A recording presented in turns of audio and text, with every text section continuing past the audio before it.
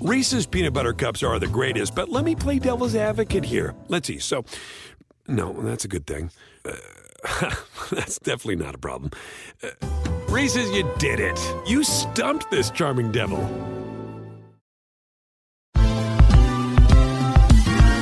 Ever wondered how a book gets made into a movie? Or how to master the art of cooking? Either way, we've got you covered with the Two Guys from Hollywood podcast.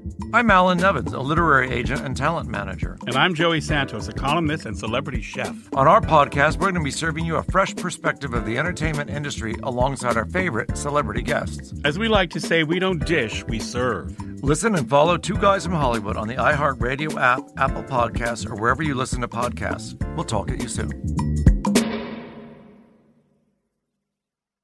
Hey, thanks for downloading the podcast. If you want to listen live, all you have to do is download the iHeartRadio app and search for Fantasy Sports Radio Network. Also, if you want to catch this show on video, be sure to check out Zumo TV, channel 719. That's where you can find Sports Grid's Fantasy Sports Network. Enjoy the show, and thanks so much for listening.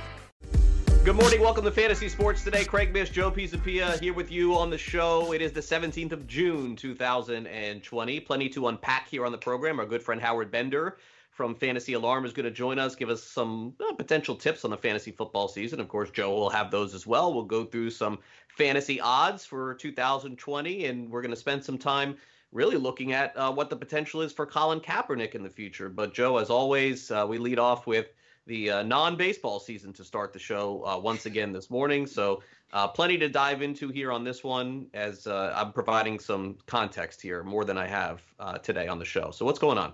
Well, I love context, and I hope you can provide us with some context and perspective. All of those words are awesome. I love all those things. I don't think there's ever enough of those things for any of us to have, so I look forward to what it is you have to share with me and the viewers today. Yeah, well, I mean, I tweeted it out yesterday. Look, at some point, you know, it's going to happen with me being in baseball that I'm going to, you know, basically be told directly what's going on. And look, it's very sad for me to not have baseball. It's sad to be doing the show. And I've expressed that to different people in baseball as well. And I was told unequivocally yesterday, Joe, that no matter what is going on right now, that there will be some form of a baseball season this season. Now, a lot of people ask me as a follow-up to that, how many games, what do you hear? And again, when it comes to social media and it comes to Twitter, and very similar to you, I think in some degree, except for, of course, I'm covering a baseball team every day, is I don't tweet to tweet. No. So and again, if you tweet to tweet, maybe you're getting paid to do it, and your organization wants you to, and that's fine. And and I don't begrudge anybody for that, although it's been driving me crazy over the last couple of months. But what I would say is that when I put something out there, I could be wrong. I mean, I've been wrong before. I'll be wrong again. But I'm not doing it just to say something. I'm doing it because there's information there and there's something based on that. And so, in the case of yesterday, I was told, Joe, that there's going to be a season. And the key word that I was given yesterday, and again, we're talking about high level people here. We're not talking about just, me, speaking to one of the players in baseball. I mean, it's got to go above that. Was the word eventually. Eventually, it's going to get done. It could be today. It could be tomorrow. We'll be talking to Gray Albright on Friday. We probably won't know again. But eventually, there is going to be a season. Now, look, the other part of this is that clearly with players and the virus testing positive, all of these things can be derailed. So I do have to use my little asterisk there, like we do on, on maybe some of the steroid guys, which essentially means that, look, you cannot hold me to this if the world is, testing positive at a 15% rate again. I know it's under 10, but if it gets crazy again, you got to understand that that's probably a wrap. But I do firmly believe at this point, based on what I'm told, that there will be some sort of agreement. So that put me in the mood to send that out yesterday, in case. We did not miss it, and we did talk about it and actually use your tweet on a segment in Diamond Bets this weekend too, because Craig Mish does not just tweet for the sake of tweeting, and that's exactly what I said on Diamond Bets. I said that's exactly the point, is that if it's coming from Craig, he has a very, very good source who's close enough that he trusts for this kind of information. And you're not a willy-nilly tweeter. We all know that. You hate hot take things as well. We all know that.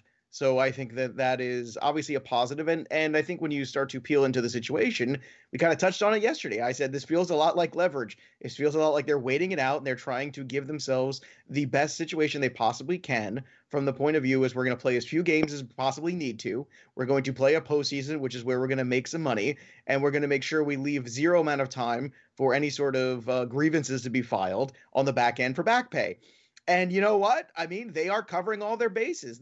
The owners are definitely using this scenario to get a jump start on the 2021 CBA negotiations. Make no mistake about it. They've been trying for years to break the union a little bit.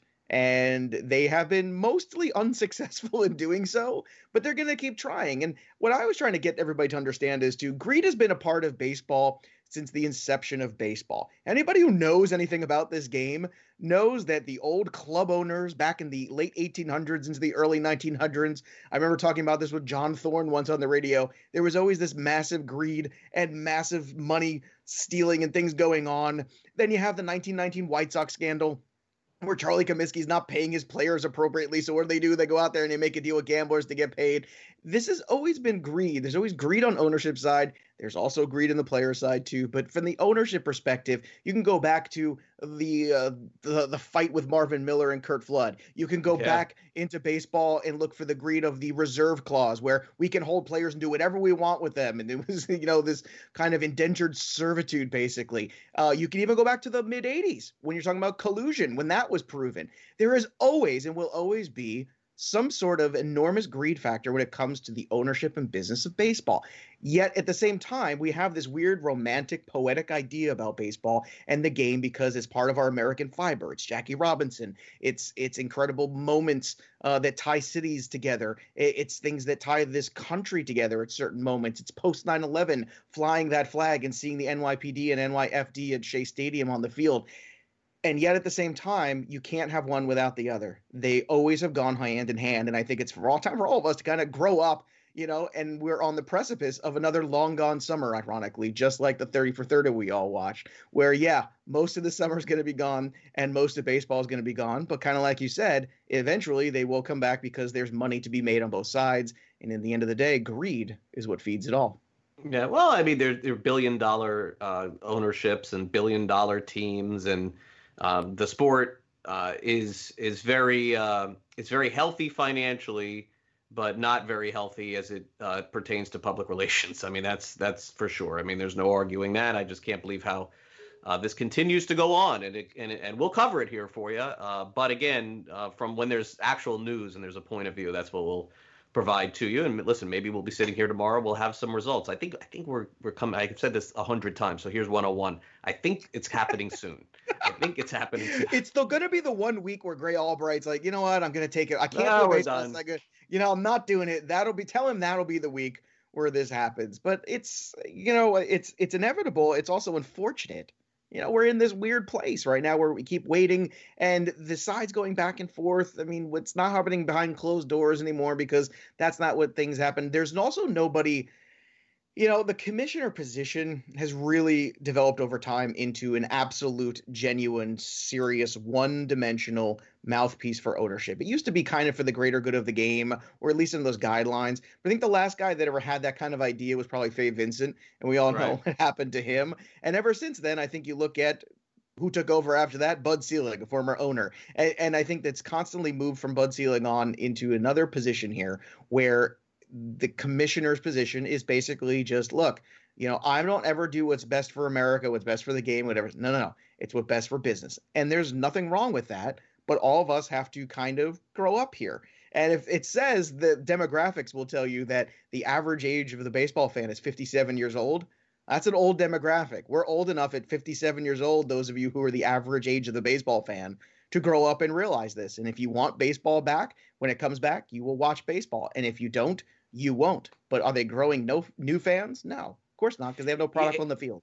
That number that you gave and that figure is interesting to me because as a reporter and somebody who covers the game, the last thing that I like is when somebody, challenges me to something that's factual or something that I know is true. And it happens a lot. You can't take people on social media all that seriously. But I have to tell you that I don't believe. I mean, I'm sure it is true that is the demographic. It is very hard to believe that is the demographic. And if it is, that is scary. But I have to tell you, Joe, I don't buy that. I mean, I'm sure it's true, and I'm not knocking the reporter who came out with that number, but that seems ridiculous. 57? It seems ridiculous. 57? So that means there's more people at 70 that care than at 20? I don't know. It just just because you don't see them at the ballpark doesn't mean they don't care. I have to do a deeper dive into that. But look, I'm sure it is valid. I'm sure it is accurate because no one's going to throw numbers out there that aren't. But it could be easily disproved like that in a piece that they went and did the research. I think it's tough to put that out there knowing you're going to get slammed nowadays because it's so easy to refute numbers. But I did read the piece and it had context to it. It had research behind it. And I think we all think of what we see at the ballpark, and you're someone who's at the ballpark all the time. And I think that's very different than most of us. But I think most of the demographic who is home watching Major League Baseball on a Friday night is probably more in their 50s than in their 20s. It wouldn't have surprised me if you said the average is 48 or 49 or 50, 51, and I would have said that's exactly what baseball wants. You say no, I say yes, because they're the ones with the credit card. So I do say yes. I mean, that is perfectly fine. But when you're hitting 60, I mean, that's a different story there. I mean, you're talking about a dying breed of people, not dying, but, fate. Leave it at that. If you're 57 and you're out there, you're perfectly fine. You're fine. You're healthy. Well, by the way, too, speaking of good news, I saw a BBC report that came out that said they found some really positive tests going forward with a low dose special kind of steroid really working against COVID-19. And I thought, oh my goodness, look, steroids might bring back baseball somehow after all. That's all these years. Rafael Palmeiro said, all I wanted was to have something for the virus. In 25 years, when it comes out, we'll be ready. That's what I was doing. I'm here to revive baseball and read my lips. There will be baseball. We're gonna have a full conversation, and I know that for some people it's not comfortable. And look, it's a divided country with all of this. But look, the legitimacy of Colin Kaepernick as a professional quarterback has been there. It was unfortunate the last few years that he had to sit on the sidelines. The NFL has certainly apologized for that. They have paid this man too. So we are going to do a little bit of a deeper dive as to where he could potentially land. But certainly I want to mention it here at the top of the show, Joe, that Roger Goodell essentially is encouraging a team to sign Kaepernick. It's worth mentioning here right at the top. It sure is. And it's funny. Where did I hear that monologue? I heard it on a network somewhere. Oh, wait, it was this show with you. Craig Mish was ahead Diamond Bets. Nope. It was not Diamond Bets. It was definitely Fantasy Sports Today with Craig Mish and that other guy. And I will tell you this. I agreed with you then. I agree with you now. And I would not be. I think what we were boiling it down to is, does he deserve an opportunity? Nobody deserves a job, but people with talent and track record certainly deserve at least an opportunity. And that's kind of the drum you were beating, and not just 2 days ago. So if you missed it and you don't believe us, go listen on demand. Clearly, Roger Goodell and people in the office are watching. They are on the grid. And by the way, I want to say our good buddy John Sheeran, who comes on the show, the director of the FanDuel Sportsbook, that would be something I would love to see on FanDuel. Kaepernick's team. I think that would be, because we're going to do that today, but we don't have odds. And I would guess we got about 48 hours until that thing pops up on FanDuel. I mean, that's something that a lot of people, I think, would like to get involved in. So hopefully we'll have that for you as well. But coming up next, it's this day in fantasy sports history and our fantasy sports birthdays. We've got a ton to get to, so make sure you stay tuned. Stay on the grid right here on Sports Grid. Also, hopefully you are enjoying different ways to watch our show. We've talked to you about Pluto TV, Zumo TV, and Stirr, STIRR. Those are all apps that you could download. Now we're on Roku TV as well. And by the way, Roku is free. The app is free on your iPhone or Android, and we have our own channel on there, so make sure you check it out. We're back with more Fantasy Sports today after that. In-game live. I do think it's interesting. You talk about the Browns as 8.5 win total. You mentioned their odds to win the division. Yes, no on the playoffs idea. If Baker takes a huge step, I think there's crazy Baker odds to be MVP. We're not talking much about Kareem Hunt and how good he was for many years. It creates what I think is a much better situation in Cleveland than last year. Catch the program every single day on FNTSY Radio and on the Sports Grid Network. SportsGrid.com. Betting insights and entertainment at your fingertips 24/7 as our team covers the most important topics in sports wagering. Real-time odds, predictive betting models, expert picks, and more. Want the edge? Then get on the grid. SportsGrid.com.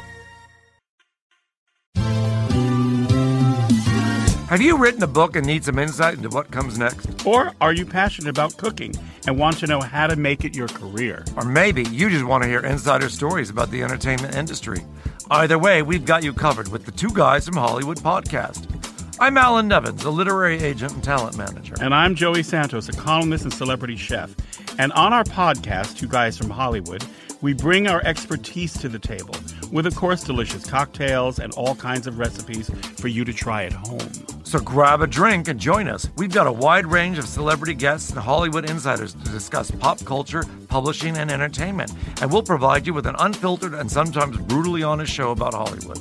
As we like to say, we don't dish, we serve. Listen and follow Two Guys from Hollywood on the iHeartRadio app, Apple Podcasts, or wherever you listen to podcasts. We'll talk at you soon.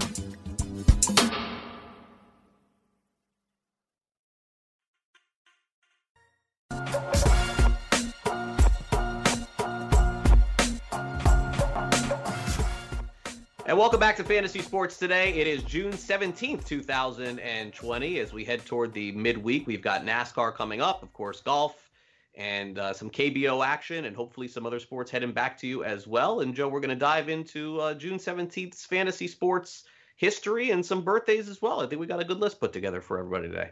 We do. And actually, this day in reality, not in fantasy sports, I no longer have two elementary age school children. My oldest daughter graduated from elementary school, moving on to, I have official intermediate schooler, not quite middle school yet, but now I've got two kids in two different schools.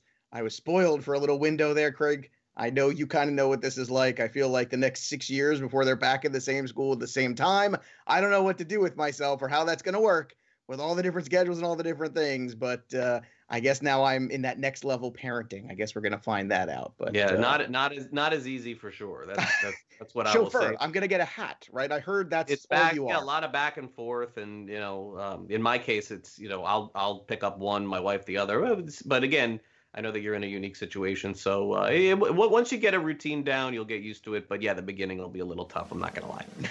All right, this day in fantasy sports history for the 17th of June, we've got 1954. Rocky Marciano wins his third heavyweight boxing title, and he did it at Yankee Stadium back in 1954. And so, start off with a little boxing on the show. And I know that boxing, Joe, is something close to your heart. So your family must have been. Maybe they were Rocky Marciano. Oh, no maybe about it. You can make all the Italian Brooklyn stereotypes you want. Yes, very much so. Rocky Marciano, kind of like in the classic bit in Coming to America. Rocky Marciano. He whooped Joe Lewis's ass. But I'll tell you what, you have this moment there. I remember there were actually a couple little pictures of my grandfather, who was a boxer in Hoboken. Not a very good one, but a boxer nonetheless when he was growing up in the Hoboken area and as an amateur. And Rocky Marciano was one of those gods of boxing. Him, Jack Dempsey, those were kind of the two big guys there for him. And he loved Ali as well. He thought he was just incredible, different than anybody else. But Rocky Marciano was one of these iconic figures. If you were an Italian in New York and especially somebody who watched boxing at all, he was one of those those deities of boxing and of the Italian American community too, because it wasn't until DiMaggio and Marciano and some of these people in the 50s that you saw kind of Italians on that big stage. It took a little while for that to happen, but Marciano was certainly one of them, and one of the great fighters too. A lot of people will tell you the heaviest hands of anybody, and what that means is certain guys, when they hit you, you feel it a little bit differently. It hurts. And Rocky Marciano was one of those guys. All right, 1960, Ted Williams hits his 500th career home run. We've discussed this before. We'll discuss it again. Ted Williams missed time being in the military and certainly probably would have had 600 home runs had he continued to play out his career. He actually had to take two different breaks to fight in two different wars. 1992, the Philadelphia 76ers do something that was just so unheard of at the time, trading essentially their franchise player. They trade Charles Barkley to the Phoenix Suns. Barkley essentially at that point had enough of Philadelphia. They didn't quite have the success, Joe, that they thought that they were going to have with him in the 6-7 year period. He goes to Phoenix and immediately makes that team into a contender. And had it not been for Michael Jordan, maybe the Phoenix Suns end up winning a championship. Yeah, I was trying to remember who he was traded for. Do you recall? Because I think I've got the names here. Let's see. Off the top of my head, I did not check. So 76ers get somebody from Phoenix. So who would have Phoenix traded at that time to? It was a pretty good guard back in the day, Jeff Hornacek. It was certainly a guy that yes, very good. Tim Perry and Andrew Lang. Hornacek, I remember all three, but yeah, Hornacek was good shooter. And then Hornacek ended up not that long later, if memory serves, on the Utah, right, on those teams that went back to the finals there, too. He was kind of the shooting guard on that team with Stockton. That was quite a backcourt there. Yeah. All right, so we go from 1992, 2 years later. Everybody knows where they were when this was going on. O.J. Simpson goes on that slow-speed Ford Bronco chase with Al Cowlings. By the way, I was debating this. It's interesting yesterday. Al Cowlings' birthday was yesterday. And I was wondering, do I put Al Cowlings in this show? Like, I don't know. Does he have that kind of... I mean, nothing against that. I did not. I chose not to. But anyway, O.J. Simpson goes on that Ford Bronco chase. And, of course... a litany of things happened, from then. Where were you? Because I know everybody has a story about it. Do you have a story of where you were when this started happening? Because it was one of those moments. I actually do. I do. I remember what happened was I was at the University of Florida in Gainesville, and I believe, if I'm not mistaken, I was driving home from Gainesville to North Miami, which is a 5-hour drive. And I remember it's something starting before I left and getting to Miami and turning the TV on, and it was still going on at that time. And me thinking, wow, but I know that happened on that day. Yeah. And it was a finals game, wasn't it? Houston. Yeah, Knicks? I was just going to say it was the Knicks. Here's how I remember it too, because I was a junior, I think, in or sophomore to junior year of high school. It was a friend's Sweet 16. We're all there. It was at some hotel place, right? And the bar had the game on. So a lot of the guys would be kind of dipping out of the Sweet 16 and all the stuff going on to watch that. But all of a sudden on the other TV was this Bronco chase. So you had half the bar watching this, half the bar watching the Ford Bronco, the other with the Knicks. And and this poor girl, she's like, where's all my friends? Where is everybody? And everybody's going, what's happening? I thought they switched away from the NBA game. They might have, but like I said, in New York, they might have had a local feed or something like that at the time. Because of where I was, that could have been it. They might have switched over on MSG potentially for it. I think during the game they had the little. They had the little picture-in-picture. Yeah, I mean, it is still to this day, I think, one of the most bizarre things that we've ever seen happen. Yeah, I think that up until now with this virus, I think that may have been the most transcendent moment in the world, like what we were all doing at the same time. Really. Yeah. 2008 Boston Celtics win the NBA title. They get Kevin Garnett and Ray Allen and get Paul Pierce and all these kids together, and they end up winning a title over the Lakers. It was good to see Boston get prominence back. They win that series 4-2. It was pretty short-lived, but at least they get it at that time.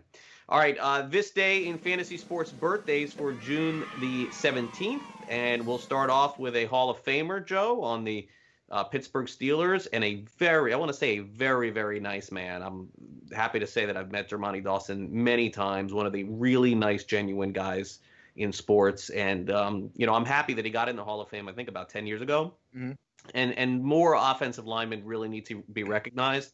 As a matter of fact, they have to put 5 guys in every year. I would like to see at least one offensive lineman get in every year, because these guys are taking the punishment. Yep. These guys are having the short careers, and these guys are arguably as important or more important than anybody else outside of the quarterback on the football field, but yet they never get recognized. Well, recently you have the Fanekas and the Basellis and guys like that, and the Mawais on these lists and these eligibility factors. And I agree wholeheartedly. Dermontti Dawson was a terrific player, absolutely Hall of Fame worthy. What makes it difficult is it's difficult to compare them, because statistically, what are you looking for in the stats? Yeah, right? It's impossible. This is the problem, is you have to go off of the guys who played with them, the guys who played against them, and the people who watch them more than anybody, because it's the people who know that. And I think they should even make a select committee perhaps in that, who really understand offensive line play on a higher level, and target some of these guys because it is so difficult. You got sacks, you got touchdowns, you got all these things at both ends of the ball, but one thing you really don't have is understanding of protection. There are some deeper stats now,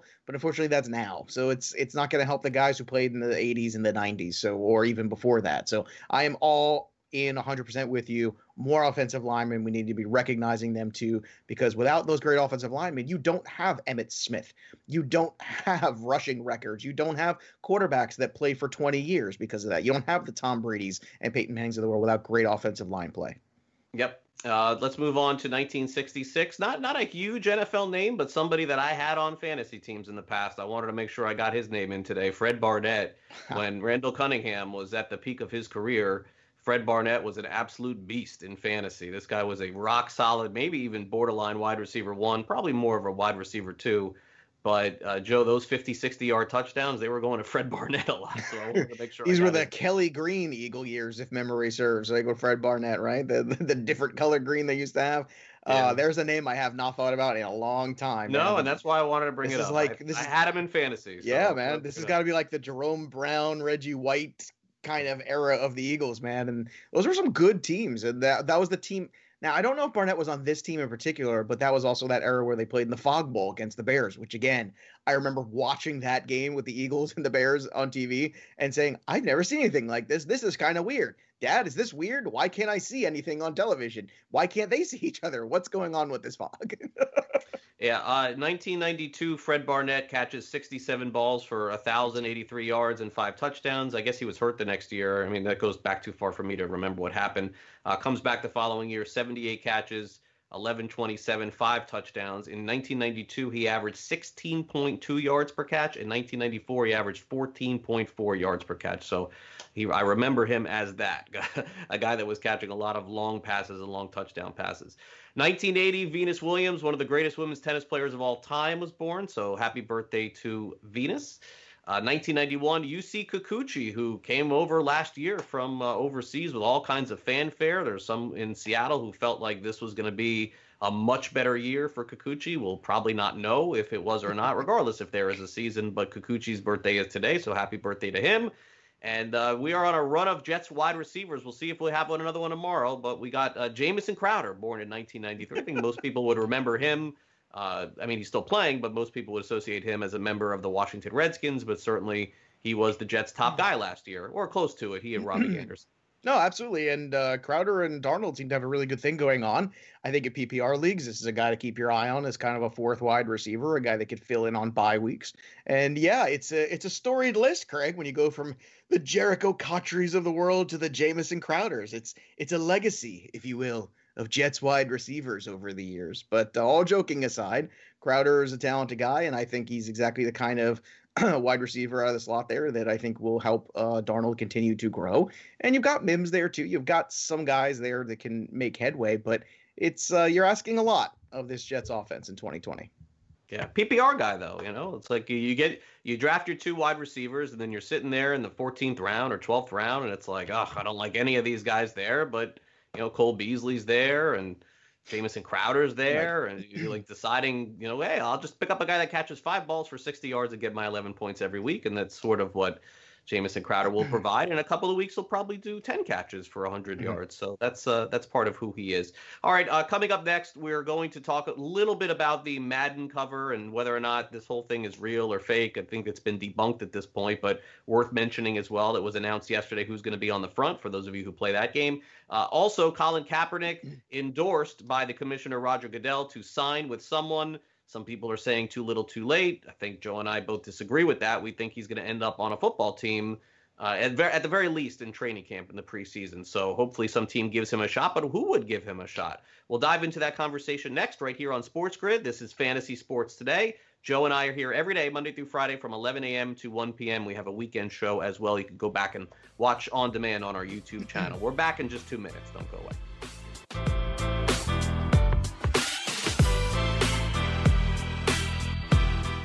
SportsGrid.com. Betting insights and entertainment at your fingertips 24/7 as our team covers the most important topics in sports wagering. Real-time odds, predictive betting models, expert picks, and more. Want the edge? Then get on the grid. SportsGrid.com. Hey everyone, it's Michelle Williams, and I love being able to share my story with you on my podcast, Checking In with Michelle Williams, where my guests and I get real as we share the ups and downs of our mental health journeys, and I'd love for you to join me. I'm still on my own journey, but I want to be transparent with you because as I was posting all the highlights of my life on social media, I was breaking down. And too many people fall victim to the picture-perfect image of the high life, so I created a space to discuss the good and the bad. We can laugh, man, we gonna learn, and most of all, I hope to inspire you to go on this journey with me to better mental health. This is gonna be your church, your turn up, and everything in between. So join me on my podcast, Checking In with Michelle Williams, a safe space for every kind of person. Listen to Checking In with Michelle Williams every Tuesday, a part of the Black Effect on the iHeartRadio app, Apple Podcasts, or wherever you get your podcasts.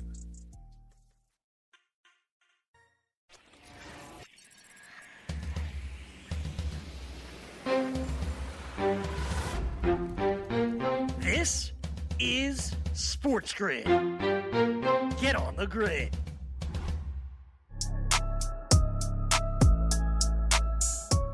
And welcome back. Craig and Joe here with you as Joe and I are a little bit on the older side, but we certainly can mix it up if you guys want to play Madden out there in the future. I mean, we are home quite a bit. A lot of us are, pseudo quarantined at this point. And I would guess that very similar to MLB The Show, Madden is going to take hold in June and July. A lot of people will be interested in playing that. Naturally, we'll have the outrage for people who are disappointed with their scores. I never quite understood all that, but that's out there as well. But the announcement was official yesterday, Joe, and Lamar Jackson is on the cover of the new Madden. And so I don't know. I've never been one of those people to be superstitious. I am one of those people that does feel that karma in the end, maybe I am superstitious because I do feel that karma is a funny thing. And I think that, it kind of comes back around. But in this particular case, I don't know. I think it was just bad luck with these guys getting hurt, being on the cover, honestly. It probably was. It was probably a little ironic. But look, there's been some guys who have bucked the trend recently. Brady had a good year when he was on. You've also got Patrick Mahomes last year winning a Super Bowl. So I wouldn't worry too much about that. Of course, then you've also got Antonio Brown, who some people would say a couple years ago, that was enough Madden curse to kind of end the curse. When did it start? With Peyton Hillis? Was that the first one? Hillis was definitely one of them. I can go back for you and let you know. But, I mean, there's been some guys there. Peyton Hillis was definitely one of them. Oh, Michael Vick was out for the year, yeah. Yeah, Michael Vick was out for the year. But also, Michael Vick, one of the great Madden players of all time, by the way. And people should recognize that and recognize that Lamar Jackson's probably going to be in that same ilk. And I'll see if I can get Matt Franciscovich on the show from EA Sports, who writes for the Fantasy Black Book, because I think he would be the best person to talk about all these things. I don't know. Did Barry Sanders retire after he was on?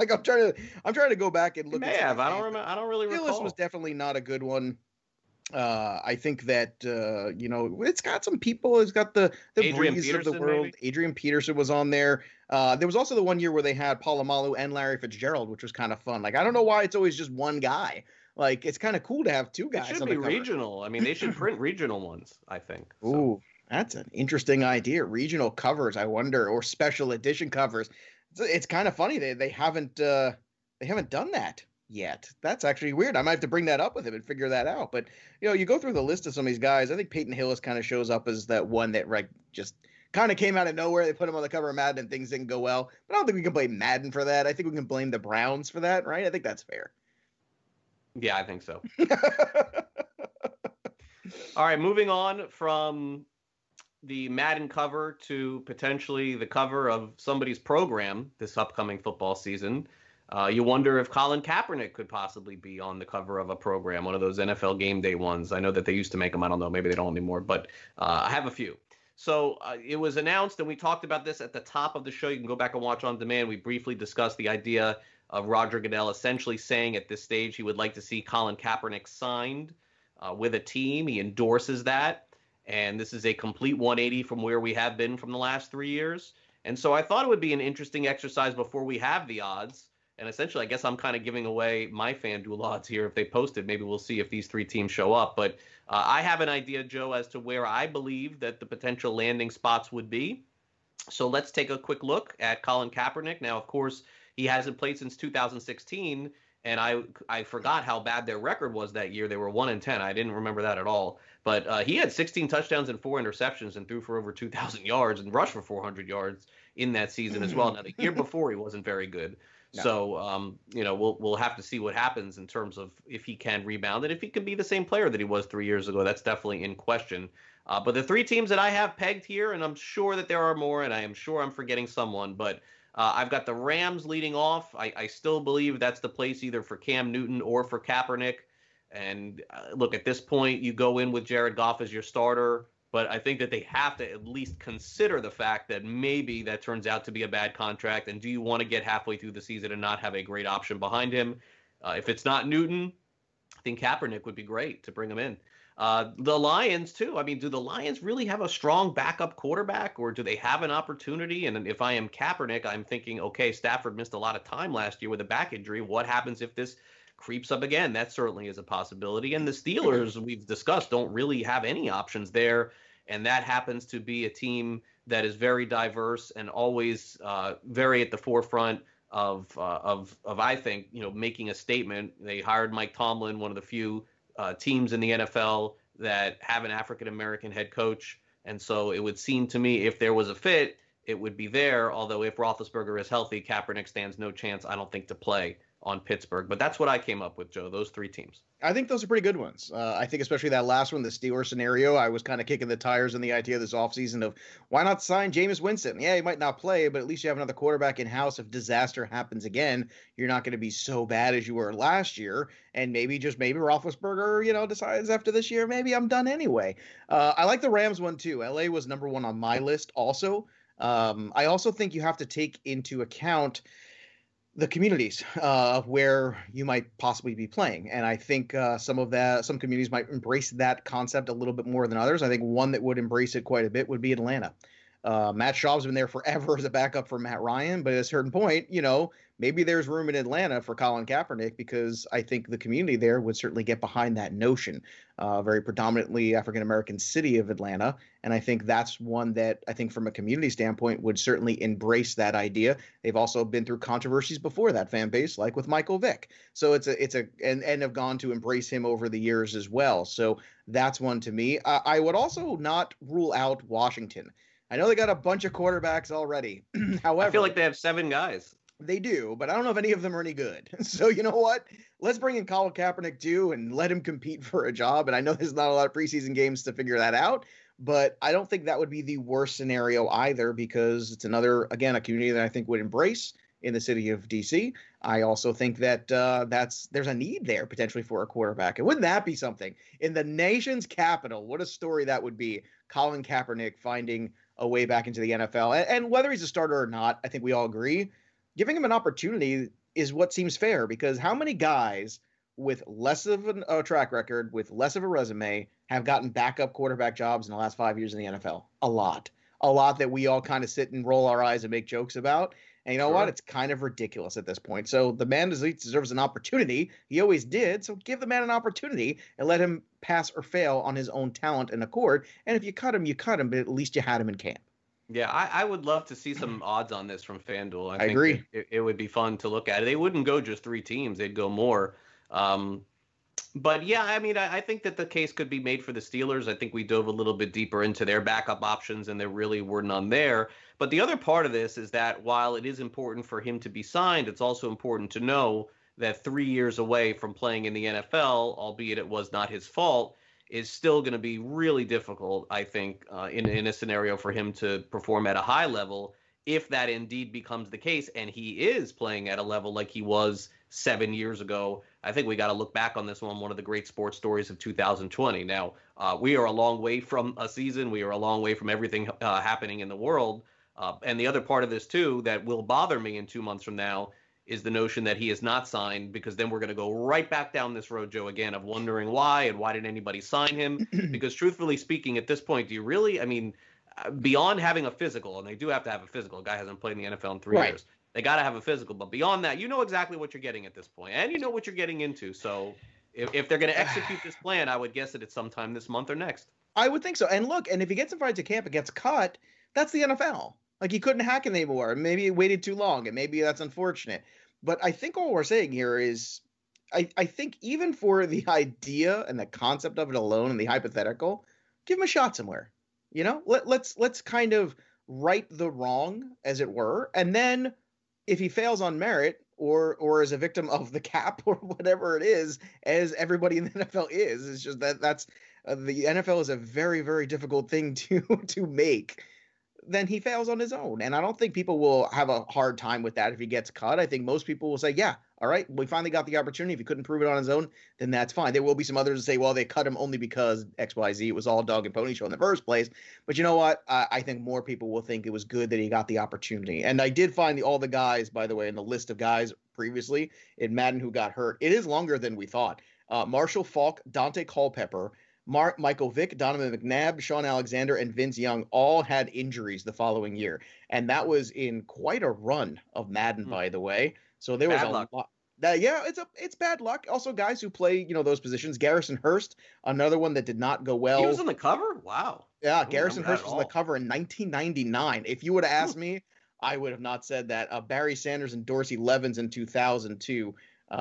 2000, not 2002, just to be clear there. That was another one that the next year was kind of a down year for Barry Sanders by his token. But yeah, I think what happened was, within that 10-year span, there were a lot of injuries, and that's where the curse kind of came from. And I think over recent years, it's been better, but it's been that thing where you see that Madden thing happen, and it makes you freeze and go, oh God, do I want to take this player? Because maybe there is kind of weird jinx or something going on. But Brady did it a couple years ago. Maybe just putting quarterbacks on it. Maybe that's, Brady was okay. Patrick Mahomes is okay. Lamar Jackson. I mean, maybe we're starting to learn that the quarterback's probably the guy who's probably not going to get hurt. You keep putting the running backs on there, you're kind of tempting fate. It seems like more of a position bias necessarily than a curse, quote unquote. You think you might be right there? No curse. It's all bad luck. Right. Bad luck for these guys. Well, it's also being on the cover of Madden is very prestigious. These are all kids. They like to play.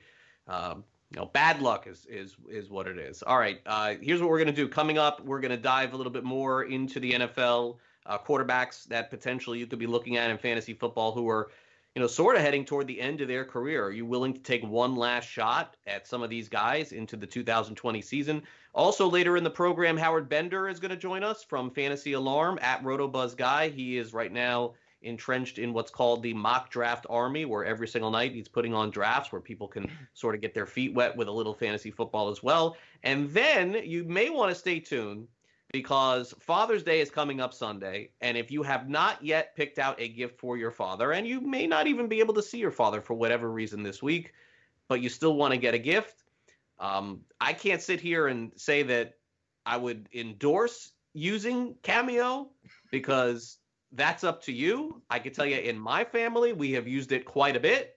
Oh, and really? we've spent quite a bit of money on Cameo, yes. Oh, wow. So, this is not a commercial for Cameo, but I have used it. Like I can tell you the experiences that we've had with it, but I can also tell you that they're offering more than just these little 30-second, hey, how are you videos, and they're pretty pricey in some cases. So we're going to knock that out. Coming up next, it's more Fantasy Sports Today with Craig Mish and Joe Pisapia. We're back right after this. SportsGrid.com. Betting insights and entertainment at your fingertips 24/7 as our team covers the most important topics in sports wagering. Real-time odds, predictive betting models, expert picks, and more. Want the edge? Then get on the grid. SportsGrid.com.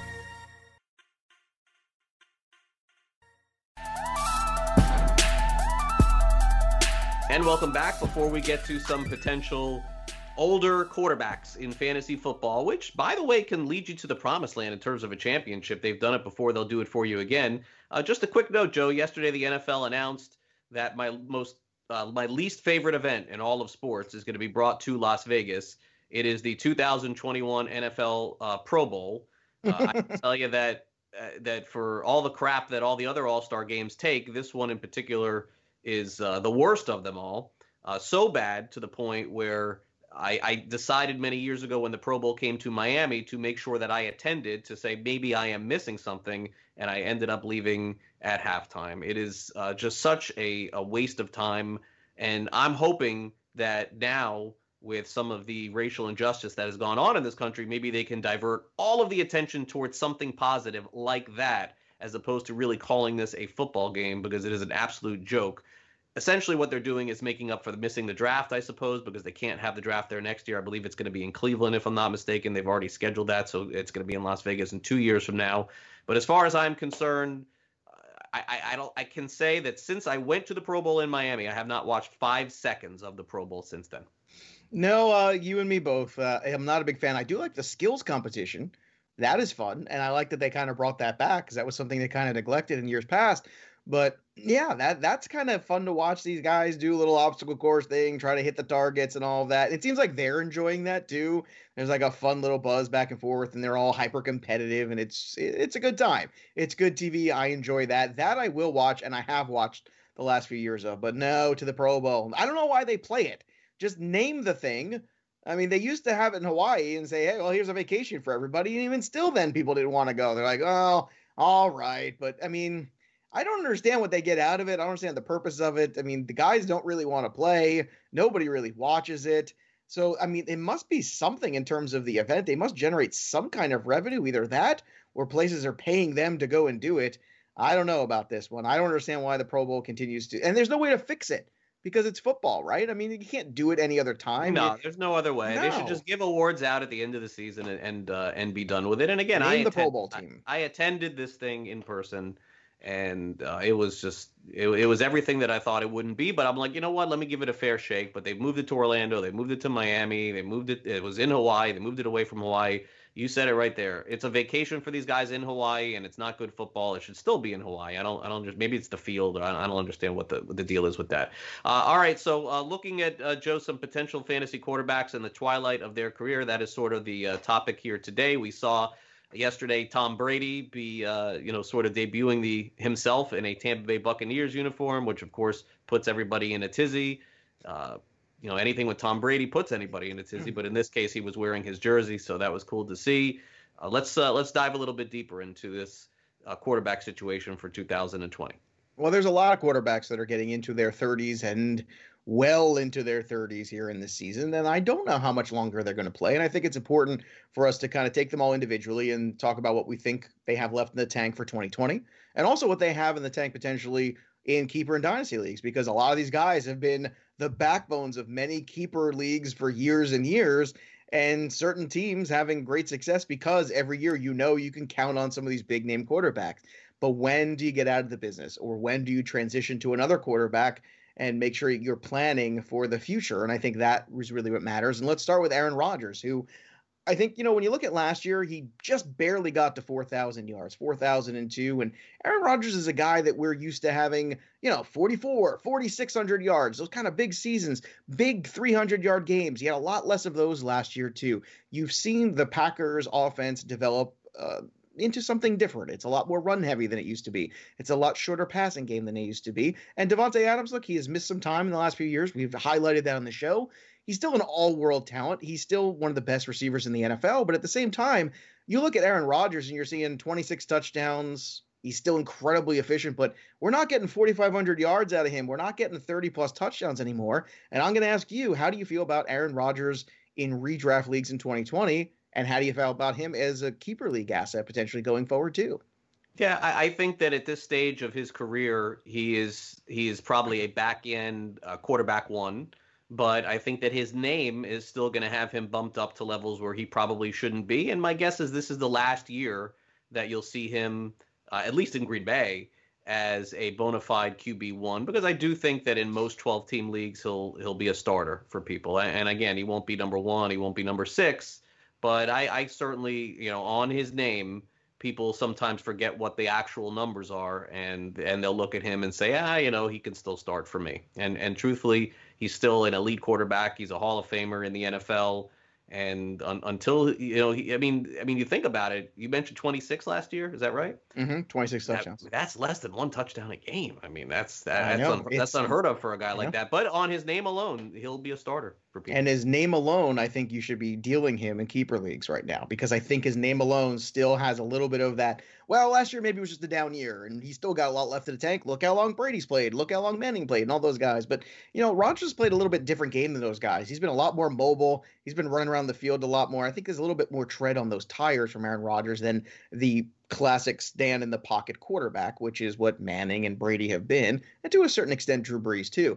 But to me, I think this is the perfect opportunity to get out from Aaron Rodgers. And in redraft leagues, I think there's guys like Carson Wentz who are going to be far better fantasy options. Wentz had a touchdown in every single game last year. I keep pointing that out to people. Russell Wilson didn't do that. Lamar Jackson, Patrick Mahomes, none of those guys, none of the top 5 quarterbacks, Deshaun Watson, any of those guys did that. But Carson Wentz did, and you can have him almost as a free QB1 as well. Going on to the next one is Drew Brees. You know, with age also comes durability issues, and we started to see that last year. There was an injury there.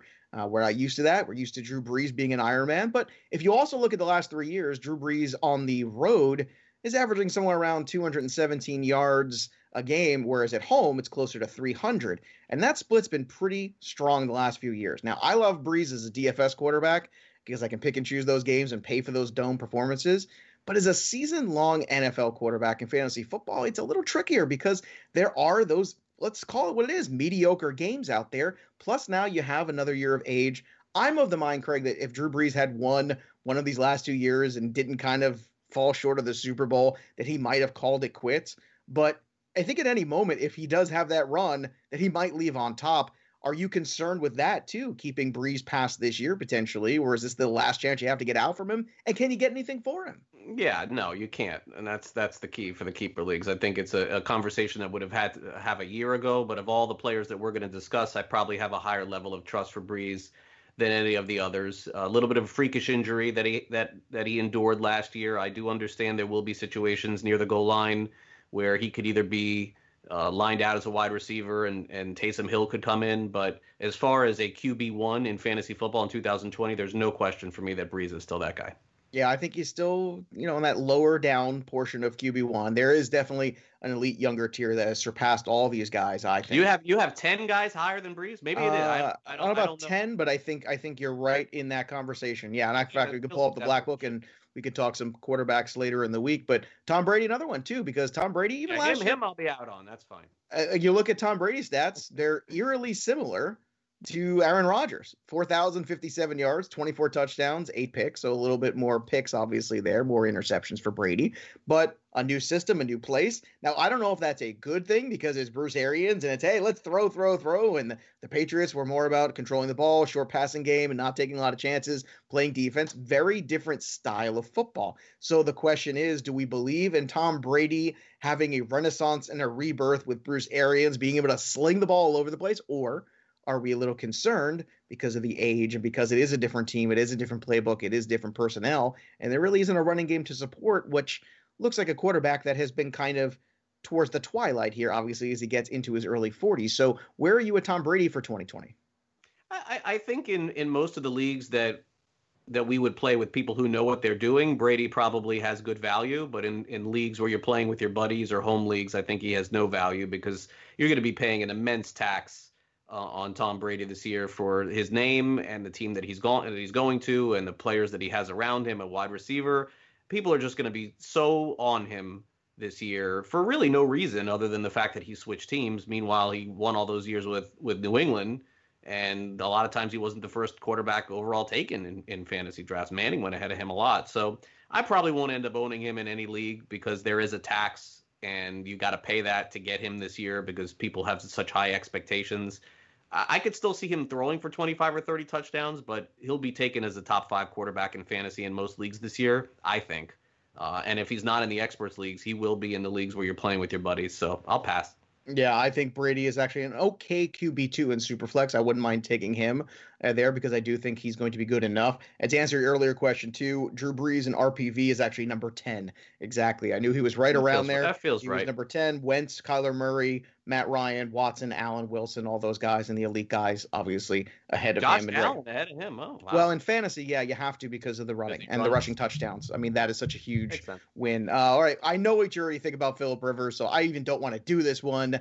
What is the point of this? I don't know. Just kind of reminding you that, hey, look, I know he threw a lot of picks last year, but still, I mean, what?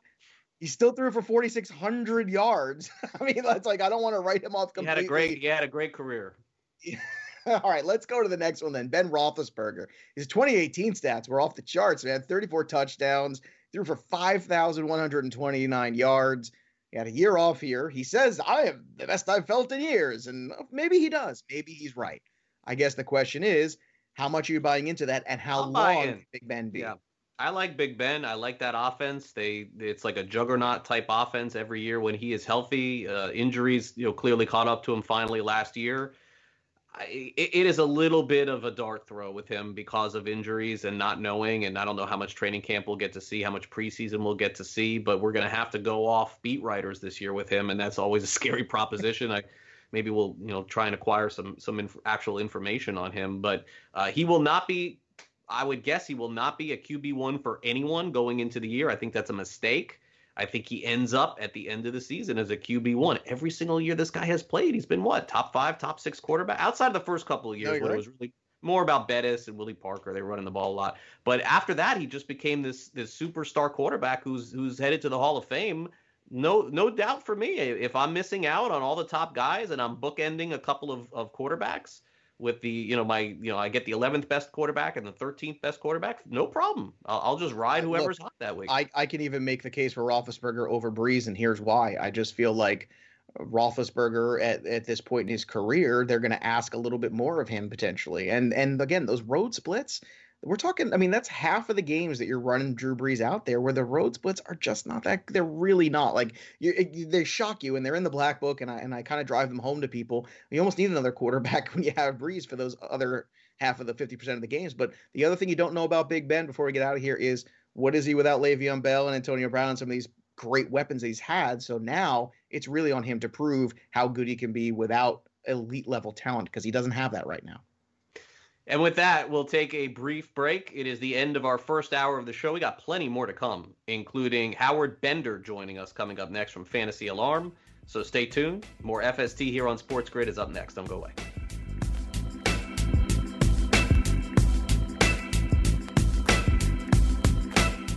SportsGrid.com. Betting insights and entertainment at your fingertips 24/7 as our team covers the most important topics in sports wagering. Real-time odds, predictive betting models, expert picks, and more. Want the edge? Then get on the grid. SportsGrid.com.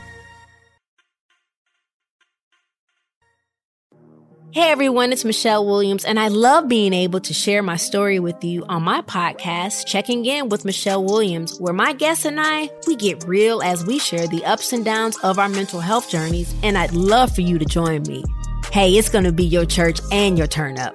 So listen to Checking In with Michelle Williams every Tuesday, a part of the Black Effect on the iHeartRadio app, Apple Podcasts, or wherever you get your podcasts.